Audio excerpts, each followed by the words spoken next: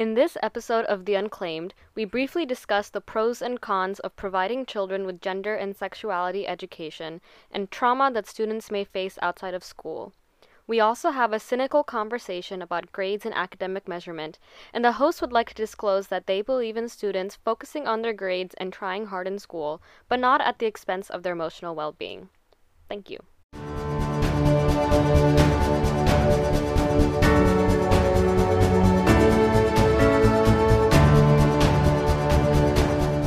Welcome to The Unclaimed, a Percy Jackson activism podcast where we connect pop culture, literature, and media with real-world activism, brought to you by Youth Activism Project and Mosaic. So I'm Amina. I'm Anika. And I'm Obse. And we're so excited for the third episode, of our podcast, as we're finally getting into the Percy Jackson books, starting with the first 4 chapters of The Lightning Thief. Woo! Anika and Obse, is there anything you guys want to share really briefly before I give a summary on what we read? I'm just really excited to dig in. I've been waiting for this. Yeah, for me, definitely excitement, but I would also say it felt like a homecoming of sorts. It's been about 5 years since I read any Percy Jackson book. After I entered high school, it's really just been critical analyses of, all these great texts that, as great as they are, aren't necessarily Percy Jackson or, any other YA fantasy books. So it's nice coming home back to the kid I grew up as. Let's get into our summary. So, Percy Jackson, he is our main character and also our narrator. He's a 12-year-old boy who has been considered a troubled kid throughout most of his life. He has ADHD and dyslexia, and he has been raised primarily by his mother, with his father being notably absent. He explains how he's been kicked out of several schools before due to inexplicable reasons, but has been blamed for it regardless. So in this first chapter, we know that he's a student at Yancey Academy, a rich kid boarding school for troubled kids like himself, and he has only one friend there, his roommate, Grover. Grover is described as basically a constant nervous wreck, and Percy feels like he has to constantly look out for him. He and his classmates are at a field trip at the Metropolitan Museum of Art in New York City with their Latin teacher, Mr. Brunner, a guy in a wheelchair who looks like to be the only adult in Percy's life besides his mom, who seems to like him.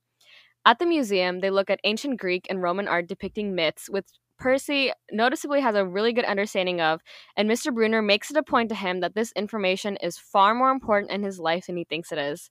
So, yeah, not foreshadowing at all.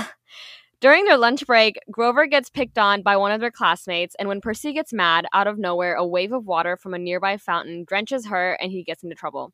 His math teacher, Mrs. Dodds, brings him inside the museum and decides to punish him, when she suddenly turns into a monster and starts talking this, cryptic nonsense. Before she could do anything to him, Mr. Brunner shows up and throws Percy his sword, which he uses to slice through her, and she disintegrates. The sword somehow turns into a pen in his hand, and Percy is all alone and mad and confused. When he goes back outside, the rest of his classmates and Mr. Brunner have no idea who this Mrs. Dodds is Percy is talking about, and Percy thinks he's tweaking. So that's basically chapter 1. Dun dun dun. Okay, let's just kind of start on page 1. Not you beating me to it, Anika. Well, I just have to say, the minute where he's like, look, I didn't want to be a half-blood, and goes on this whole thing of how being half-blood is dangerous. Can we talk about the activism parallels right then and there? Yeah, that's the main thing I want to talk about, and I love that it was literally the first sentence. That's just kind of the call to action where we're oh my god, you read this piece of literature or view this piece of media or experience a specific thing, and you're I resonate with this so much that I feel like I need to be a part of this narrative. When he was if you feel something stirring inside, and he's stop reading, for everyone listening, don't stop reading. I'm glad no one stops reading. And I want to broaden, I think one of the things we have to also think about is activism is not a term that resonates with everybody, but leadership is. I know a lot of people in this world, a lot of young people, leadership is something that calls you. It is something that makes you feel like something is stirring inside of you, and it can be dangerous. It really can be dangerous in lots of different ways. We can talk about activism when it comes to doing protests and safety issues, and we talked about you guys doing walkouts and having those safety concerns in our first episode. That is definitely one thing. There's also kind of safer forms of activism, which we'll talk more about when we talk about like our mosaic approach and trying to bridge build, I would argue that that's like a safer form of activism in a lot of ways, but still or leadership rather, but still, like, leadership and being a leader and putting yourself out there, it requires a lot of bravery and a lot of interpersonal danger, like danger to your psychological well-being. Like, to be a leader, you're exposed. And if you feel like if that's something that you feel called to, like, we want you to, unlike Percy, we want you to lean into it, but we also do want to talk about what those dangers are as well. Just in case for anyone who doesn't think of themselves as a leader, because I do understand even that itself can be a daunting term, I would also just think of that part of a book, of chapter 1 specifically, as the concept of stepping up. And, you know, people do this in various ways, such as like stepping up and helping out their family financially by getting an extra job, stepping up by taking care of their sibling while their parents are out more. This really applies to everyone on such a universal level, and I think that's why it's so important to us, especially to highlight even in the sense of advocacy. But then at the same time, I also did want to bring up a quote from Cori Bush that when I was reading this part of the book, I was like, oh my God, this is exactly what she captured in her one tweet. So essentially this tweet, it reads, "Many of us didn't choose to become activists, we were activated. We could not stand to sit on the sidelines while our people were brutalized so needlessly. At some point, we choose to accept police violence or we don't. Where will you stand?" And this was, I believe she tweeted this summer of 2020 when there was a lot of protests and a lot of movement towards Black Lives Matter and just against police brutality. And I feel like it applied on such a universal level to so many aspects of activism, especially with this quote where it's like, stop reading, like if you feel something stirring. In most cases, the sentiments that you feel stirring, that's the process of you being activated, not necessarily you wanting to be, but you nevertheless being activated because you can't, you know, turn away from injustice. So yeah, no, I just love that quote, yeah. Also, if you don't take leadership, that is also dangerous. Like Percy, if he just didn't know he was a half-blood, it would just be a matter of time that they get him or the system gets him or whatever. So that's another thing I wanted to say. Like, the alternative is also dangerous if you don't do anything. I think what's also interesting is in the chapter, you know, Percy is described as this quote-unquote troubled kid. We all know, so it's not really spoiling, we all know that he's a demigod. We eventually find that very soon. All these demigods, they have this issue before they realize they're demigod, that they're also considered these quote-unquote troubled kids. It's not about that they're troubled kids, is that they instinctively have this fight or flight reaction where they fight. In this first chapter, when Grover is getting bullied, I also want to go into some like character depths in this podcast. Grover is, in my opinion, like not a very great at what he's supposed to be doing. Like, I kind of love that though. I mean, that about Grover. Yeah, but I'm also like, Grover, like, get yourself together. And I get it, like, in the books, like, there's parts of it that is focused on Grover's growth as, like, what he's meant to do. But I'm just like, Grover, like, you need to get yourself together. Like, come on. Like, this is, like, the most basic thing that you can protect Percy. You need to protect him from Mrs. Dodds turning into this monster. But Percy is always the one that is protecting Grover from things. But wait, Amina, you kind of just, like, disproved your own point. You just said, like, this basic thing, and then you went on to describe something that does not sound basic. Wait, like, what do you mean? You said this basic thing, and then you went on to describe the teacher who turned into a monster, and I just don't think that's basic. Kind of to the point about what you were saying about Grover developing and finding himself with Percy. I feel like that's the most accurate, like, portrayal of real life, even real life activism. Like, there's no one who's ever, and this is not me trying to, like, come for you at all. I'm just saying, no, yeah. Like, I get your point because it gets frustrating at times, especially because when you think about it, even Percy needs to have at least one individual he can turn to for, like, that type of secure support. But then at the same time, like, when you look at our real world, I don't think there's any activist out here who knows 100% what they're doing and who hasn't, like, made mistakes and developed as they're training others. And I think that's what, like, kind of makes activism so humane. Like, we're all learning together. I still don't know what I'm doing. Yeah. Anika got straight to the point. I've been doing this for 20 years. I still feel like I'm faking it till I make it. No, I definitely see your point there. Okay, yeah. I guess you kind of changed my mind on Grover a little bit. No, but I see what you're saying too. I mean, I'm like, why are you so incompetent, Grover? But, like, I just want to give him a hug. Because also we found out later, like, Grover is like actually like near late 20s. We know that he's done stuff like this before. That's when I'm just like, you have one responsibility. In a way, like, I don't hate Grover because I definitely do, like, sympathize with him. And he has other things that are, like, on the top of the list of his priorities. So I get it.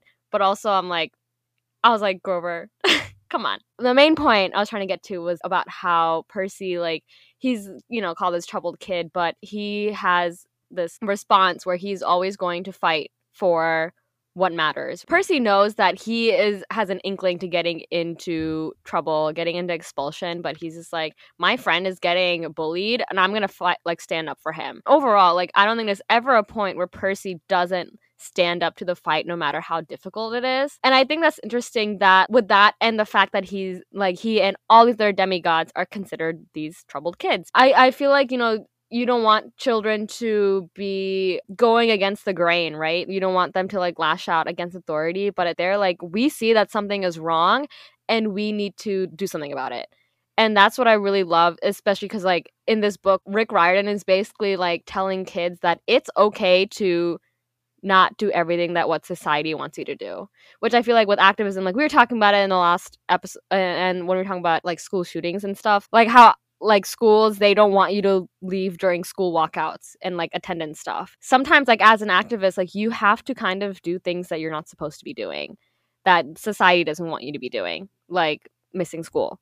And so that's civil disobedience. We saw how that worked during the civil rights movement in curriculum, like school curriculum that gives balanced perspectives on US history. Like I learned a ton about civil disobedience in school. Like that's part of the fabric of what makes America really great. Like knowing when laws and policies are unfair. Like just because something is legal doesn't mean it's right. Like slavery was legal. Can we just make that point over and over again, like until people get it, Like slavery was legal. I don't think anyone's going to say slavery was the right thing, right? And so I have all these other points that I want to share, but I feel like they come up in other chapters, so I'll just... Okay. Yeah, do you want to go to the next chapter? Or Obse, do you have any more thoughts? Could we just add one more thing about the whole troubled kid point? I was just going to say real quick, too, that it was revealed in this chapter, like, he is dyslexic, and I felt like with that part specifically, when he was like, I am a troubled kid, I just felt like that got into... Well, for me, it, like, posed the question, like, to whose standards, like... You are a neurodivergent kid in a very ableist school. I don't think like there is a school out there, at least in this nation, that isn't ableist in some way. And so I felt reminded of that because I also loved the rep in this book and this series for neurodivergent people. And I just felt like that was the first point he really started getting into the differences between neurodivergency and like neurotypical lifestyles and how they're perceived by others. Yeah, I mean, I think it's definitely worth mentioning that Rick Riordan wrote this book so that his son can feel represented. That's the core purpose that drove this book, to my understanding, which I believe that's another case for why we need to read this text as like an activist text, because like that is activism, right? Like you see a problem and you see someone that either you're hurting or someone who you love is hurting because they don't see themselves outside of themselves. That I feel like is so beautiful how that's established early on. It doesn't feel like it's something that's like just added into there. Like he was able to integrate that really, really well into the lore of the books. Like it makes so much sense. And I think that is just like how when it's like someone reading it who is ADHD and or dyslexic, like they can really start to feel seen in this series. Amina, not to put you on the spot, but like you have ADHD, right? Like I feel like I'm undiagnosed ADHD, honestly, and I feel like it is my superpower. When I first read this, because like I didn't know I was ADHD, because I was like 7. I got diagnosed when I was, I think, 15. And that, I think also that's like one of the reasons why I feel like I resonated why I felt so like, like when I was 12, I made myself a Camp Half-Foot shirt. Like, I'm not gonna lie. You know what I mean? Like, that's why I felt so like seen in this like community, I guess. And I was like, oh yeah, I'm definitely like half demigod. Like, why not? But sorry to my parents. But oh my god, no, I love that. The whole point about the shirt. Yeah, no, I wish I had the artistic talent, but no, that's so cool. It's really meaningful. Like when they're showing like a disability as a superpower, like that's very, very meaningful for people who have these disabilities, especially when you're just a young kid. So in chapter 2, the rest of the year goes by and people are still acting like Mrs. Dodds did not exist, except for the fact that Grover is not the best at acting. He is not getting that Tony Award for it anytime soon. So Percy is definitely sure that something is going on. He's also noting that the weather has been really acting up in crazy ways, and all of this combined is kind of making him super irritable, and he gets himself expelled for being rude in class. And so he's studying for his final exams, and he gets really frustrated with his Latin stuff, so he decides to go to Mr. Brunner for help. While he's going to his office, he notices something weird in the office and that he and Grover are talking about Percy and saying really weird things about him being in danger. And also he notices that there is a weird shape in the office that's moving. Someone that is standing up but also doesn't look human. But at his exam, Mr. Bruner tells Percy that he is a quote-unquote special kid, and he kind of takes this as a personal dig.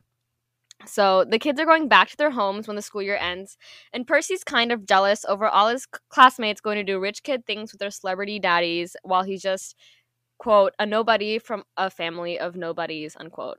Percy and Grover are on the bus back to the city, and Percy finally admits to Grover that he overheard them talking about him and that he doesn't believe him about Mrs. Dodds because he's a horrible liar, and Grover gives him a weird-looking business card to stay in contact with him. The bus suddenly breaks down, and everyone has to get off in the middle of nowhere near this fruit stand, and Percy feels a very weird vibe from these three ancient ladies who are knitting a huge pair of socks. As one of the ladies cuts the ball of yarn while looking directly at Percy, Percy is wondering what kind of giant is in need of these socks, while Grover seems to be one pinch away from death. Grover spats some more cryptic nonsense, and Percy asks him if cutting the yarn means that someone is going to die, and Grover is silent. Also, I think it's important to note that the yarn they used is electric blue, and throughout the series, Percy has an overwhelming obsession with the color blue, but we get more into that in the second chapter, or in the next chapter. But yeah, that's chapter 2. I'm just like obsessed with like Percy and Grover's friendship, and in the first chapter, you already see a sense of Percy standing up for injustice. Like Percy from the get-go is just a model hero. He is just like your archetypical activist, which I love. And it's really, people would have heard the interview with Zaina that we had, and I just see a lot of parallels between like Percy's story and Zaina's story. Zaina got involved in activism because she saw someone in her community get killed needlessly, and also she had a lot of friends who were less privileged than she was and relying her on support, and so that's kind of what fueled her to be an activist. And I feel like in these first 2 chapters, Percy's really established as someone who is standing up for people who find it hard to stand up for themselves, or are oppressed because they're weird or whatever. And I just think that's something that I'm really taking away from the reading so far. Yeah, and just to add on to that, I think in chapter 2, we get a sense of where he gets some of that strength from, because it's not easy, you don't wake up every day ready to fight everyone's battles and then your own and then some, What's great about this chapter, though, is specifically the part where he's talking about leaving Yancey Academy, and he's like, but I don't want to leave Yancey Academy with Mr. Brunner thinking I hadn't tried on that one exam that he's like referring to. And I just thought that was so like sweet, because I don't know, it's like the effect of teachers, like teachers, at least for me, have always been individuals that have believed in me even when I couldn't believe in myself. And to have that type of support that's so unconditional is just so empowering in so many ways. And I think for Percy specifically, there are definitely times where he comes off as either like insecure or just struggling to really believe in himself, and thus like speak out for what he believes in. And especially because when he doesn't even believe in himself. But I think through these moments where he gets to interact with others, especially teachers and like adults, I don't know, I think with every child growing up, even though some may not like to admit it, we do look up to adults for a lot of our lives, whether that's our parents, whether that's teachers. Like adults represent maturity and wisdom, and we want to be seen as mature or wise or whatever to some extent by them. And so when he looks up to these individuals and he gets that, especially when he doesn't get it from people like his stepfather, it really means something to him. And I think that's like the type of thing that helps him persevere, because no activist or person really can like continuously stand up for others and like not feel a burnout. When we talk about this all the time at Youth Activism Project, and we really try to work with youth activists when they experience this, because burnout is very real. And when you're constantly surrounded by either tokenization of your advocacy or just straight up like disregard or opposition, it's so hard to keep going. And in this case with Percy, he's like constantly surrounded by people who villainize him as this troubled kid, or his stepfather who just quite like senselessly verbally and physically abuses him. He's just surrounded by all those negative sources, and I feel like he gets the energy to fight for others when there's someone believing in him. Mr. Bruner, he is thus far, like besides his mom, like is the only adult character in his life that is looking out for him. Everyone else just thinks he's some kind of delinquent. But like Mr. Bruner, I mean, he knows like Percy's real history, and so he knows that he's just like different. And but like that's the thing, is like Mr. Bruner, like he really sees this aspect of Percy where it's like he has that quality to him where he can, you know, speak against and like make a stand against what is the norm. And I feel like that is like the problem in today's society, where we see kids who aren't doing what we want kids to do. Like we want them to go to school, we want them to like focus on their studies, like blah blah blah blah blah. But it's like there are some that are like, we want to, you know, make a stand on this. And it's like, I think that's what like Percy kind of represents, and like his relation with Mr. Bruner. Yeah, absolutely. Like I feel like, you know, quote unquote troubled kids, they're not troubled kids because there's something that's wrong with them. It's because there's something that's wrong with society. Yeah. Society, like, you know, you hear all these narratives about students and like disproportionate ways that Black students and Black boys in particular get disciplined in schools versus white students.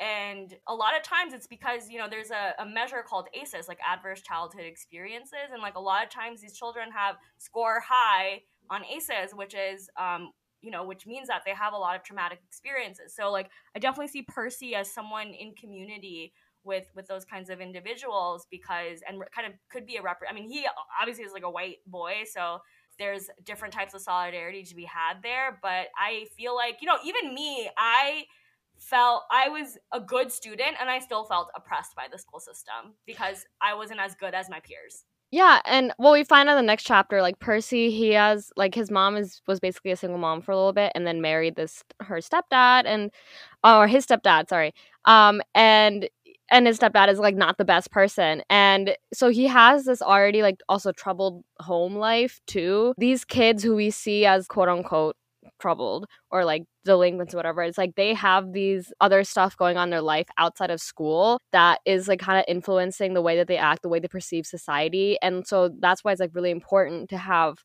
teachers and other adults in people's lives like Mr. Bruner, especially in like in a culture where you're not like, you don't know everything about what your student or like what that kid is going through at school. And so it's like important to have those adult figures in your life that kind of see through all that and see like what kind of person that you are, and like how your experiences, how your background has shaped you into like a member of society.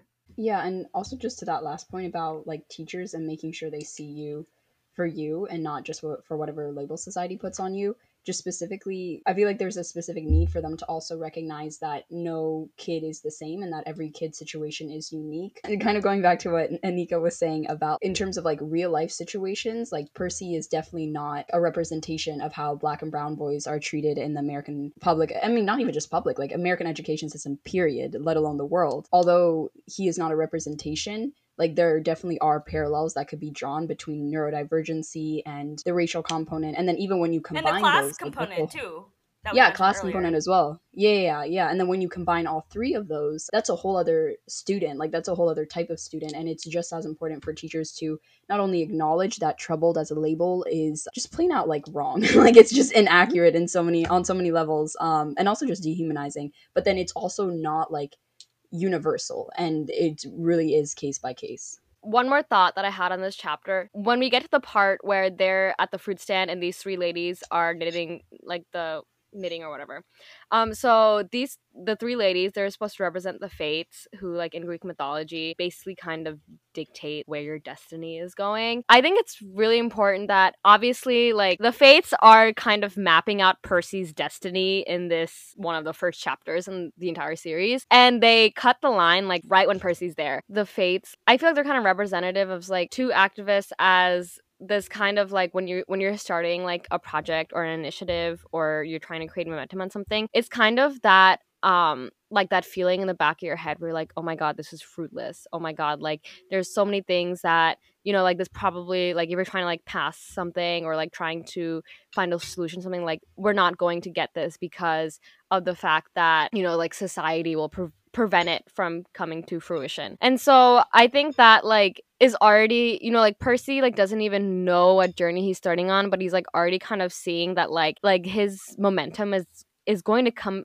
to an end at a certain point. I think that's like really like scary, and like something that for activists is like really real, you know, fighting for something, but then also like struggling with knowing that like, or like not knowing, but like feeling that, oh, this might not even happen, or like this, like I'm fighting for nothing, or like what's the point when like when we can't even like get any resolution to this. That's what's so hard about this work. My biggest advice for activists, and I've definitely been in that, I've honestly, like, I'm here, you know, and like, and we are in a supposed democracy. I often argue it's not a democracy. It really isn't, actually. And a plug for our second interview, which is going to be our 4th episode. It's with Marshall Gans, who's a famous organizer. He was behind Obama's organizing strategy in 2008. I mean, he makes a really good point of actually the founders never intended the US to be a democracy. Our Constitution is based on the fact that the US is a republic and has select representatives for the people. So like that's something important to note, but I digress. But yes, like so we are all like trying to be leaders, trying to be activists in a society that isn't fully a democracy. It's really difficult. But we just, I don't know. I think one thing is just remember the issues. Like a lot of times anger is enough. Like we see later on, spoiler alert, but we're going to talk about it. It's in our first 4 chapters, but in the 4th chapter, like when whatever happens to Percy's mom, and when we saw Percy get so angered by it, right? Like he was like filled with rage. That is, I feel like that's probably what fueled Percy to fulfill his destiny as a half-blood. Like, hold on to your anger, be productive. Sometimes anger can be unproductive, so I would say, like, to fight what Amina was saying, hold on to your anger, get someone else riled up about things. Like, the more we can just get people doing stuff, you know, we heard this in the conversation with Zaina. She talked about how she had this council person who was giving, you know, she just wasn't responding to Zaina's group about their issues and just thinking that they were making it up, but they had allies, right? They had people who had some power. So keep trying to find your allies, because you will find allies that have power and influence that can help you get past that hump of like, this is fruitless. Yeah, and just adding on to that, to the point specifically about anger, I think that's so valid, and just even like relating it to my experiences, but at the same time, like going beyond my experiences, I would say I have definitely felt angry, especially as a Black student in a lot of predominantly white academic settings. In fact, like that one quote by Baldwin, like about to be a Black person in this country is to like be in a state of rage almost all the time. Of course, that's not the exact quote, but you feel free to search it up. But essentially, he was saying like it's to be in a state of rage all the time, and that is so very true. But then at the same time, I would caution with only holding on to the anger, because partially anger can only take you so far. But Absolutely. Then, yeah, because anger eats away at you. But then at the same time, as it's eating away at you, it's eating away at your humanity, and the way you start to project on others can get really scary. I specifically say that to bring up what I think is another way to like counteract the potentially negative consequences of holding on to anger for advocacy, and that is community and love. And actually the whole, oh my god, Bell Hooks, sorry. She Yes! like is she's so amazing. I don't know if you guys have read her essay, Love as the, I think, Practice of Freedom. Yeah, I think that's the full title. Yeah. Yeah, that essay went crazy. Like, she called me out in so many ways. I remember reading that, and I was at the point in my advocacy where I was just consumed by anger, like, all the time.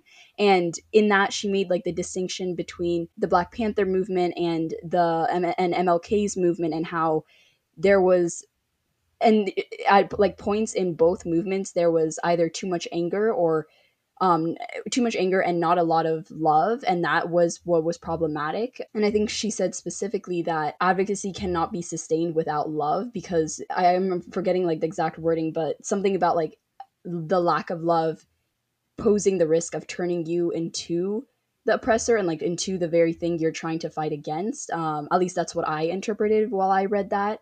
And I was like, that's crazy, because it's so true. It's so unbelievably true. And so I would also say, as you hold on to anger, also hold on to the love and the community. And that could be the small things. Like, I know for me, racial equity and education equity is a big thing at our school, and the advocacy work we do there. And yes, sometimes that'll be like talking to teachers about messed up things that have happened in class, but that gets me angry. What helps me feel better is going to like a Black Student Union meeting and singing our favorite like songs together, from like Aaliyah to Jasmine Sullivan to like Drake. Like it's so fun and it's so energetic, and it really just gets your head and your heart back into the right place for you to continue doing the advocacy work, because anger will just, it really will just eat away at you. I wanted to do another plug for the interview that we did with Marshall Gans, because we talk about public narrative, and you guys have heard me talk about public narrative to the point that, you know, you're like, shut up about it. But this is what I love about public narrative so much. So just a quick like overview on what it is, and we go into that more in the interview. But public narrative is basically a leadership, we call it a leadership practice that is all about talking about your story, talking about the story of your community, and getting people to like take action now. And it's all meant to bring up things like anger, but not just anger, but like to Obse's point of like solidarity and hope and joy and all of that kind of stuff. Because the thing that keeps people from doing stuff are things like inertia, apathy, fear, self-doubt, and all of those things that Obse just talked about is kind of what, like when you stress that's what brings you out of it and reminds you that this is actually worth fighting for. So that was a great question, Amina. Honestly, like with the fates, it's not like it's really hardly ever brought up again in the rest of the books. Like I really don't think he ever brings it up again. But I think that's kind of cool, is the fates are presented to him like right before he starts this hero's journey, and like before he even knows what he's fighting for, he's already being told that like this is going to be cut short. And like usually the fates, like they dictate like when the journey is over, right? That is really annoying, because it's like when we do talk about it like translate to like activism, don't expect that it's all gonna go to waste. Have that belief that what you're fighting for is gonna come to fruition. And that's why I think it also is kind of important that Percy doesn't actually mention it ever again, because he just doesn't, like, he doesn't care. Back to like what Obse was saying, like reacting out of love. Percy loves his community that he has as at Camp Half-Blood. He is constantly fighting for it, and I don't think he like, I mean, obviously he thinks about his mortality a lot because of the fact that his line of work is so life or death. But I think he knows that like even if he does like somehow perish, like his fight is still going to continue with his community. And so he's not actually like really worried about that. Who cares about what the fates have to say? Just fight for like what you think is right in the moment, and like just have faith and have hope that like your idea and like your goals are just gonna come to fruition. Yeah, just real quick on that note about the fates, because I know we got to move on. I really agree with your last point, Amina. Like I've never really liked the concept of the fates in any mythology book that I've read, just because especially in activism though, because you are supposed to be writing your own story, you're supposed to be changing your narrative, you know, helping your community and yourself in whatever way you write that your you own need help. destiny. Literally that, like, oh my god, every single time I read the word fates, like anywhere, the only thing I think of is like, aside from all the activism, I also specifically think of that one poem Evictus that's like, I am the master of my fate, I am the captain of my soul, like specifically that line, because the whole idea of fates is just so contradictory to that. And I understand why some authors use it, like they present the concept of fates, so then once their character like goes beyond the fates, like it's like the big moral lesson is like, oh yeah, no one decides, you know, who you are, and no one can set your limits except you. I really do love that, and I love it when authors approach it like that, and I definitely think that was done with this series. If it's not approached like that, then I just really struggle to accept the idea of fates, and I would honestly advise people to consider other things and just their own, you know, autonomy beyond things like the fates. So chapter 3, the bus is running, and they get to the bus terminal where Percy really ditches Grover, even though he promised Grover that he was going to walk him to his mom's apartment. But he was just ready to go see his mommy. We get some background on Sally Jackson, who from a young girl never really had anyone, as her parents died when she was little, and her emotionally distant uncle became her guardian, who then got sick and she had to drop out of high school to take care of him until he died. And he left her with nothing. She gave up on her dream of becoming a novelist, and now here she is. And also, by the way, I have this like headcanon where it's actually like Percy's mom writing all these books about Percy's and his friends like tales. It's like her like way of being a novelist and also like talking about her son's life and journey. But that's just like my little headcanon. I love that. Right? Isn't that like really cute? I don't know. But anyway, Percy says the best thing that has ever happened to his mom is her meeting his dad. and he explicitly states that they never got married, and I think that's really woo, like in like a children's novel. I don't know. I thought the same thing. I was like, whoa. In 2005, yeah. like that's when this was published. I was like, okay, you know, pretty progressive. So they never got married. Percy's mom describes him as some rich and important guy, and that one day he went to sea and never came back. Also, some foreshadowing for later that I'm like, Percy, come on, put two and two together. But anyways, I think pretty quickly after Percy was born, his mom married his stepdad, who he lovingly calls Smelly Gabe. And we soon see that he is pretty abusive to Percy's mom. So he gets home, and Gabe is playing poker with his buddies, and the only greeting he gives 12-year-old Percy is asking him for money. So Percy waits in his room, which reeks of Gabe, and for his mom, and she comes home and instantly brightens up his mood. So I think one of my favorite relationships in this book is between Percy and his mom, because in this moment, in this, I pulled a quote from this moment because it was just so cute. So he says, my mother can make me feel good just by walking into the room, ... When she looks at me, it's like she's saying all the good things about me, none of the bad. I just think that is so sweet. I'm just so happy for Percy to have, like, Mr. Brunner and his mom. Like, yeah. I'm just gonna leave it there. Same. Like, but she comes home, and she comes home with his favorite candy from the Grand Central Station candy shop that she works at, and they sit together while he talks about the school year, and she doesn't bring up his expulsion or anything up at all. And she surprises Percy with a 3-day trip to Montauk, his favorite place, and the beach where his mom met his dad. The two of them leave later that evening, and they hang out on the beach, and Percy explains how they only ever eat blue food because it's his favorite color, and how Smelly Gabe thinks that it's stupid. So that's why they love it. Percy goes to sleep, and he has his first prophetic-like nightmare, which happens a lot in the series. And then he sees an eagle and horse fighting on a beach, and right before the eagle makes its kill, he and his mom wake up and see that there's a hurricane in the middle of June happening on Montauk, and Grover is outside without his pants. But yeah, that's chapter 3. I'm just really grateful for that recap because I read this chapter twice now, and I still feel like when I was reading, I'm like, what is happening? There's just so much that's happening.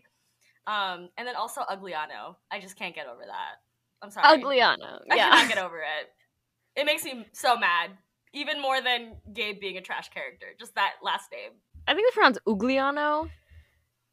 But it's, yeah. Hey, we'll take Ugliano. We'll take that. We'll take it. You know, I was just going to say one like part that specifically stood out to me from this chapter was when Percy got back and Gabe was like, your report card came, brain boy. I wouldn't act so snooty. I just specifically like the brain boy part. I felt like this just goes back to, it really connects with our previous conversations about like really being careful with, and not just careful, but like really disregarding labels that society would place on students, because the moment he said brain boy, I was like, and that is why, you know, report cards really should not be something that's so like prioritized in a student's life, because a tablet kids, from the like, gods, perhaps. Yeah, like it's just like some kids may have individuals in their life who are going around calling them things like brain boy, and that's just like, how do you expect anyone to succeed when you're surrounded by that? Like, it's inevitable that you will be the product of your environment, unless, like, you know, it's like a different situation in which you're like stepping beyond that to like find your identity. But if it's not, and if it's like you being surrounded by abuse, like, of course you're gonna struggle to believe in yourself when you're being surrounded by people who don't believe in you. So I just felt like that one quote in and of itself just really went to show how just report cards really just pissed me off. I don't know, but maybe I'm biased as like a current. No, I think we're all biased student here. But if you, listener, don't agree with us and think report cards are meaningful, drop us a line and we can talk about it. But yeah, no, I think and it's not like we're saying there shouldn't be a measurement of a student's performance, because no, measure it and make sure the student is always improving. Yes, we love that. But just report cards, and even like the way they are prioritized in conversations about students, and like it's never discussing the student's mental health, or I mean, well, not never, there's definitely been a shift in recent years, but like in a lot of school environments, it's so competitive that report cards are the first thing that come up. And even in like the college admissions process, not to say that colleges do that, but more so to say that kids worry about that because we hear it from everyone around us. It just sucks. It really sucks, especially for kids who aren't even given like the resources to be able to reflect their true academic performance through a report card. Yeah, I have like a lot of thoughts on that, but I'm gonna try to like not really go into it because I can really like talk random about it for like hours. But especially coming out of my undergraduate career, like I just finished college and I'm not planning on going to grad school anytime soon. Like, oh, thank you. I barely went through, like, that's the thing, it's like I barely got through school on it, like all of school, because at a certain point, especially like in the area that we grew up in, it's so toxic. It is so insanely toxic. Hyper competitive, like yeah. Like I literally had, I remember my style, really. Like, quick anecdote, like I remember my dream school was University of Southern California, and when we had like the admissions counselor come to our school and like have a little meeting, she literally told us USC, like specifically like with our school and like with other schools in the area, like they don't compare you to like other students, like when they're like admitting students, they don't compare you to other students in the country, they compare you to other kids like in your classroom. And I like talked to her like, this is my GPA, like this is my SAT score, blah blah blah blah, and she was like, yeah, you're probably not gonna get in, just because like she's like, you probably would get in like if you were from a different part of the country, but you're not gonna get in because you grew up in Montgomery County, Maryland, and you went to this high school. And I was like, that's so scary, and it's like it's so horrible, especially because like I mean, not to get like really dark about it, but like I've at my high school, like we've had a lot of kids like going through a lot of mental health issues, and a lot of people that have like struggled really really really hard with this, like, what's the word, pressure, the school pressure to do well. And I just like, and at the end of the day, it's like, who cares like what your GPA is or like what your like SAT score, your ACT score, like it doesn't matter at the end of the day. It's like, it just matters like what you can do, like. And that's just like how I felt like going like from high school and on. I was like, I don't care about my grades at all, because like I don't think it's a measure of my intelligence or my capabilities at all, really, and or at least the way that the American academic system like kind of monitors it.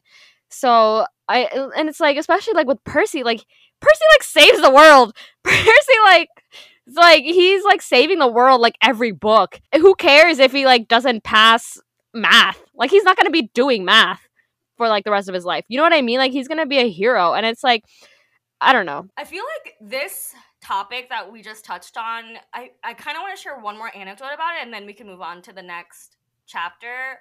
But I just feel like so many people are probably listening, hopefully a lot of students, you probably relate to what we were just talking about. So I also, as someone who like is way out of the like high school college system, like for you all are like coming into it, here is some advice. Like to Amina's point, you are so much more than your letter grade. Like there is a lot more that you can showcase about yourself to colleges that isn't just about GPA and test scores.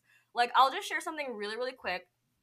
So I remember in like 11th or 12th grade or something, I failed my calculus final, and I remember when I saw my grade, I started bawling in the hallway. Like I really thought my life, I was so ashamed, especially because I went to this like science magnet program, which was full of kids who were like constantly competing. My self-worth was so down in that moment. And now I look back on it and it makes me laugh because that had no effect on my future trajectory. Like I'm gonna flex right now because I can. I went to Harvard for grad school. Like, I'm sorry. And I felt like, I say that because in high school, I felt like I wasn't deserving of a school like Harvard. Let me tell you this to people. Like, there are other ways. Again, I'm gonna repeat this. There are other ways other than GPA and test scores, like activism, for example, that you can really make your mark and showcase that you're a worthy student for really awesome universities. This is my advice to people. Let go of this idea of dream schools. Wherever school you end up, if you are someone who is dedicated to a cause or dedicated to something that you're passionate about, if you have that stirring drive in you that we were talking about earlier, you're gonna be fine. You're gonna be fine. You don't need to go to Ivy Leagues or whatever to do an amazing thing, and like you're probably gonna end up at an Ivy League if that's really what you want. That's what happened to me. Like, I didn't worry about that for undergrad, and that's where I ended up. So please, please, please join the Youth Activism Project. We can help you get into college in another way. Like, that's my plug. But just above all, like, do not tie your identity to grades. Okay, yeah, I love what has been said, Anika, but just the only caveat being that please don't be pursuing activism as a performative activist. Definitely. These issues are real issues, real people, real lives at risk. Do not be doing it to put it on your college transcript, because these issues are far more important than any college acceptance or rejection ever will be. And Youth Activism Project, just to tweak that language a bit, we help build youth activists who, and like help them be able to showcase their desire to become leaders as they apply to colleges, if that's the career path they want. If they want to go into community organizing, into politics, into public policy, all of that, we are not building performative activists who are just trying to, use advocacy as like a backdoor into college. No, I absolutely agree with Obse. There's no replacement for actual passion for activism. Like, we at YAP have a very strong stance against performative activism. I just share that because, like, activism was something that was so important in my life, and it was also able to get me into college. So that was just the point that I was trying to make. All right, so my chapter 4 summary is actually really quick, even though a lot really happens in this chapter, but yeah. Grover shows up, and the three of them are in Gabe's car, and they're tearing on the road. Percy finds out Grover is a freaking satyr, and so he's half man, half goat. He basically was supposed to be his watcher in the last year, and was there at Yancey to keep an eye on him and also keep him safe. Because Percy is starting to attract all these monsters, as we learn at around 12. That's when demigods are, I guess, I don't know, releasing like pheromones or something. I don't know. And so the car gets struck by lightning. Grover passes out. He becomes a little useless once more. But he they're getting really, really close to their destination. Percy's mom is like, Percy, you get out of the car. And because they're being chased by some monsters, and specifically the Minotaur, which is a half man, half bull that was created by King Minos, I think, for the labyrinth. And so they're being chased by this huge monster. Percy's freaking out. He doesn't know what he's gonna do, and I think it was the Fates that grabbed Percy's mom and like kind of disappeared with her. So Percy's mom is like, who knows where. And so he's really angry. This is his beloved mom. Like, we just saw like how close the relationship is. And he fights this Minotaur and defeats the Minotaur, which, as we learn like pretty soon, that this was an incredible feat for him, who he has no weapons on him at all. He just single-handedly, barehandedly just kills this great mythological monster. And then he just passes out, which, well deserved. But yeah, that's basically the 4th chapter. I mean, he basically passes out, and then there's something pretty important happens right after. Oh yeah. He wakes up somewhere, and he looks up, and we see a major character pulling up, and it's this blonde girl with princess-like hair, and she's just like saying like, yeah, like he has to be the one. And there's another man, a mysterious man, and he's just like, yeah, like let's deal with this. But yeah, that's basically it. Just a quick note about that whole thing. He's the one. I don't know. I've always felt that, and I heard it in like, other stories like Harry Potter. I think one point in Divergent, but essentially all of those YA like coming of age fantasy or dystopian novels, and I just feel like it's the most like ostracizing thing to hear as anyone going into any sort of like justice work, to have all of that pressure on you. And 100%. Right? Like I just think there needs to be more of an emphasis on community, because aside from, the very real fact that there's power in numbers, there's also the simple fact that humans like individually can't like solve world crises by themselves. Like, that's just impossible. But then also, I did want to bring up another point a little earlier than that, as as Grover, his mom, and Grover, Percy, and his mom, Percy's mom, as they're like starting to, like go up the hill, and they're like panicking and all of that. And Percy, like, he feels really lost and like helpless because he doesn't quite understand what's going on at that point. And there's a specific quote that really got to me. I got mad, then mad at my mother, at Grover the goat, at the thing with horns that was lumbering toward us, and then it goes on. But I just thought, I don't know, that hit so much, because especially with our discussion about school shootings and the January 6th insurrection, just like, and even our current, like, well, not current, but like the conversation in this specific episode today about anger. And I felt like it all connected so perfectly, because the anger that you feel with powerlessness and injustice it's so consuming, and not just like consuming in the way that it eats at you as you hold on to it, but like you sometimes struggle to see past it. Like, it consumes you and your mental health. And I feel like we've slightly touched on this before, like, to the Amina's whole point about like, how do you keep going when it seems so fruitless and you feel so hopeless. This like quote from Percy from the series perfectly captures it, because you just get so angry and so caught up in it. And especially when you're in the middle of, whatever, in the heat of the moment, whatever is happening, in this case, them like, oh, oops, sorry, them like trying to run away from this monster. Like, it's so devastating. And I was like, wow, you really captured that in like a YA fantasy novel. Like, that is so funny to me. Like, it's always the most like, I don't know if you guys have seen like occasional memes of like really nebulous, profound things being said in like cartoons. And it's just so like random. Like, why is it being said in a cartoon? Like, I felt that way with this. Not to say that this series is a cartoon, but just to say that it deals with a lot of heavy, complex topics. And I feel like books like this, and even cartoons sometimes, don't get the same level of recognition as you see the more like classical pieces of literature get. Yeah. So I have a question for you. I think the one thing that's standing out for me in this chapter is this question of, like, was Percy's mom and Grover really doing him a service by keeping this information from him? Like, were they really protecting him? In the books, like, they explain how the more they know about their true nature, like, the more they are like susceptible to being in danger, which I feel like is kind of a cop out. Like, I don't think that's necessarily the truth. Like, I don't think ignorance is always the best way to like handle things, especially like when you're destined to live a life full of danger.